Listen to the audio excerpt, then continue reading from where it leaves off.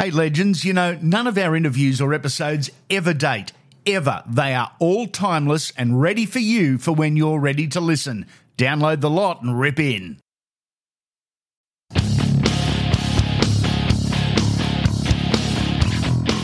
This is Andy Raymond Unfiltered, The Blast. Hope you're enjoying the podcast and the holiday season too. From the Parramatta Eels, hooker Reed Mahoney has joined us. Mate, what is the Boxing Day plans for you? Are you a test cricket type of guy? Do you watch the Sydney to Hobart? Are you lumped in the pool, or are you just horizontal on the lounge after pigging out all day Christmas Day? Boxing Day's a pretty big day for me, actually. Obviously, I live away from home, so going up home for Chrissy is pretty exciting for all my mates that I haven't seen for a while. So one of my mates has been texting me the last 3 months going, I can't wait for Boxing Day. So we usually head to the pub pretty early and have a few beers and watch the cricket and have a few bets and just really enjoy the day, especially after Christmas. And so it's a pretty fun and exciting day for me. Have a few beers and try and pick some donkeys. Yes, mate, that sounds about the perfect day. I might be joining you. Looking back on 2020, made a different and difficult year for a lot of people. It was very different. How do you look back on the year? Because you're only a young fella living in Sydney, family up here. Your professional career was interrupted by 9 or 10 weeks. I mean, it was weird. Yeah, it was. It's very odd. I don't really know how to describe it. Really, it was just as part of the. Obviously, everyone was going through it, and yep. I think we flew into the Gold Coast on the Sunday night because it was the last game of round two, and obviously we had a little bit of speculation that there possibly after our game that was it. There was not going to be any more footy, so we obviously just went there and played, and then I think before the time we even got home, they called all off the games. I think it was even the Monday morning, but it wasn't anything 24 hours after the game. The season was suspended, and it was odd. And for myself as well, in that game I actually broke my foot. So it was just before half time, and I just went to go pick up the ball. I took a dead ball on the ground, jumped over one of the boys' legs because it was on the ground, and just landed on my foot wrong. Just thought I was being a bit of a cat on the ground. Just thought I had a bit of a limp. So I'm trying to run down the sideline and, broke my foot. But after that, I sort of thought, well, I guess fuck it. There it is. Our season's gone.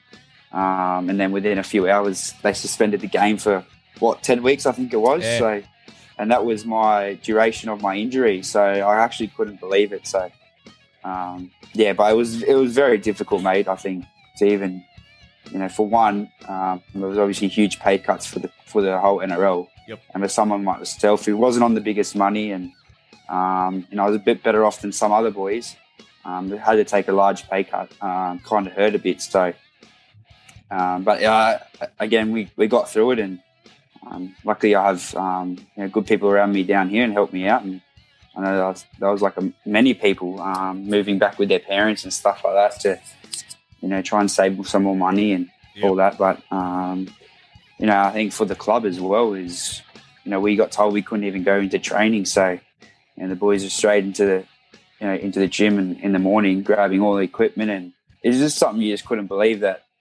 we had to go to our training where we go every day to grab equipment because we weren't actually allowed to go and train together. Yeah. And you weren't allowed to travel over a certain kilometres. And, oh, mate, it was just something you wouldn't read about.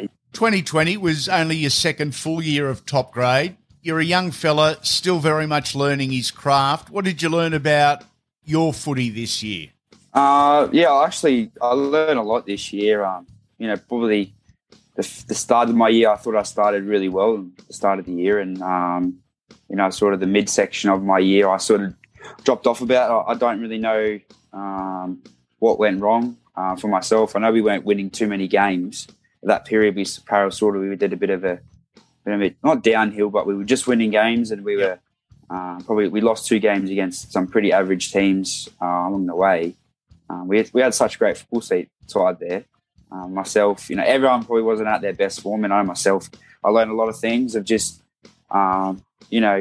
making sure I'm getting myself ready every week, which I do, and stuff like that. So it's just sort of just more consistency and probably being more mature approach to my football and things like that. So that's something that, this preseason I'm working really hard on. Mate, what have you found the most difficult part of becoming a regular first grader? Being able to perform, at least an 8 out of 10 every week.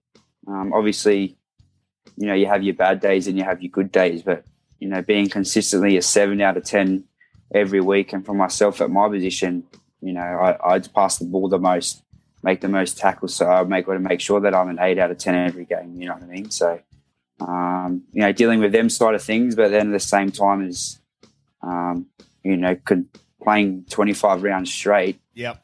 I think, what was it this year? We didn't get a bye. So yeah, I think people they underestimate a bye week. Like how nice a few of the boys is. are saying.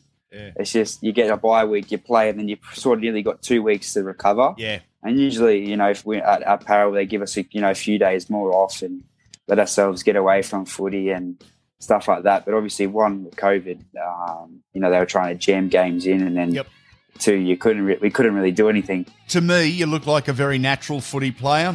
You like playing eyes up. You're willing to take a chance. How much of what we see is coached and how much of it is decided right at that moment? You run into dummy half, you're looking at the defensive line, and something inside you says, I should go for this, even though BA's game plan is to do this or trying to rip my head off. Yeah, exactly. How much is coached? How much is just let's do this? I think there's a bit of sort of in the middle. I think. I think for Brad, it's we have our structures of how we want to play the footy and from this sort of field position and what we want to achieve. But for myself, Mitch and Dill and Guff, we see something, we take it. We might be wrong, but then we'll have to explain ourselves, in a few days at training. But I think, we have our structures and all that around us, but we see something, we just play up-lib footy and you just back yourself really. And, I feel myself and Dylan and Mitch, we started to build at the back end of the year, a few more combinations and probably something we lacked that midsection of the year. So I think it's just sort of being indecisive, and you're going to get it wrong. It's you can't win a football game and not get something wrong. Yeah. So it's just sort of you learn. I think experience you learn along the way of when to do things and how, if that makes sense. Just the when and where sort of part you got to get right, I guess, and that's when we go back to that 7 out of 10. Sort of football. I want to ask you about a couple of your teammates, and even though they look nothing alike, the Brown brothers. Dylan and his ugly, chubby older brother, Nathan. Mate, Dylan's progression's been great, hasn't it? We sort of saw him start to come of age this year. Yeah, he was very good this year. He's probably one of our best, besides the, most of the Origin boys that are playing, and he was well up there. He just plays, he's just got this unique football.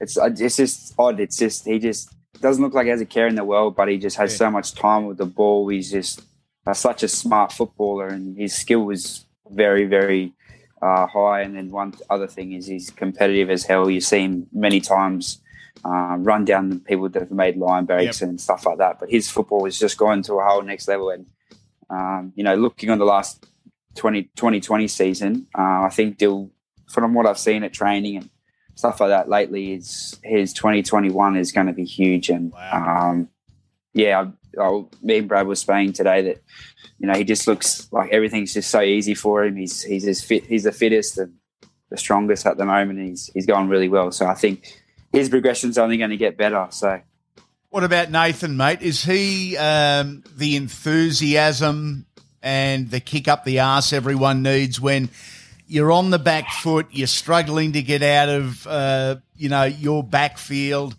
and in comes Brownie off the back fence? Is he the one that gets you going? Yeah, he does.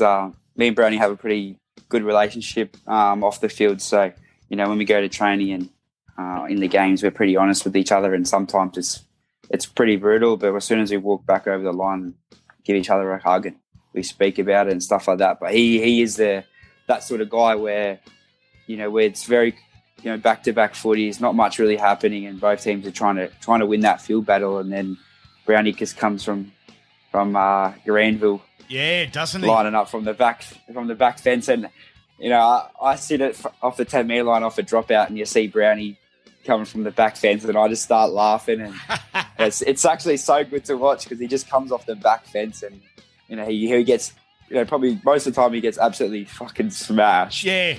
And he just gets back up, and he just brings that energy, and then it's just a spark he has. It's just hard. You just want to do it for him. Yep. You know what I mean? He starts it, and everyone just jumps off the back. And I think that's why he's such an influential player in our team. He just does them sort of things, and you can see when he plays, it's not just one every 6-7 weeks. It's he does it every single week, and he's very influential for our team, especially our forward pack.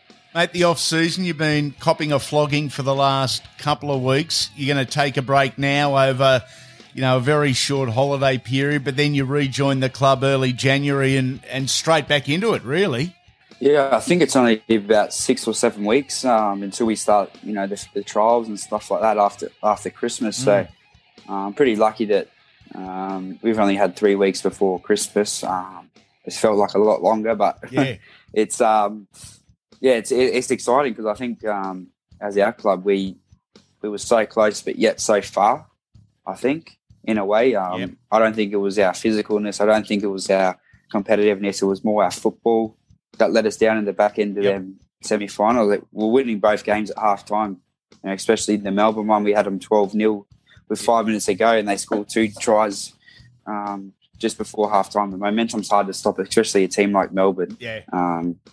We learned a lot from that, and they sort of blew out a bit. And then once again, the Rabbitohs, we had them 18-8 or 18-6 or something half-time. And, if you want to win the comp, that margin should probably win you that game. I think as a group, the coaches, the players that were played that night or last year, we learned a lot of lessons, and that's something that we're going to really work hard on when everyone's back. And I think we'll be better for it, for the following year. It's a really long off-season when you lose your last 2. I thought that was an absolutely wonderful assessment of what went wrong and what needed to change. Thanks for dropping in, Reed Mahoney. Enjoy your Boxing Day, your beers, the Test cricket, your mates in the pub, and we'll chat soon, buddy.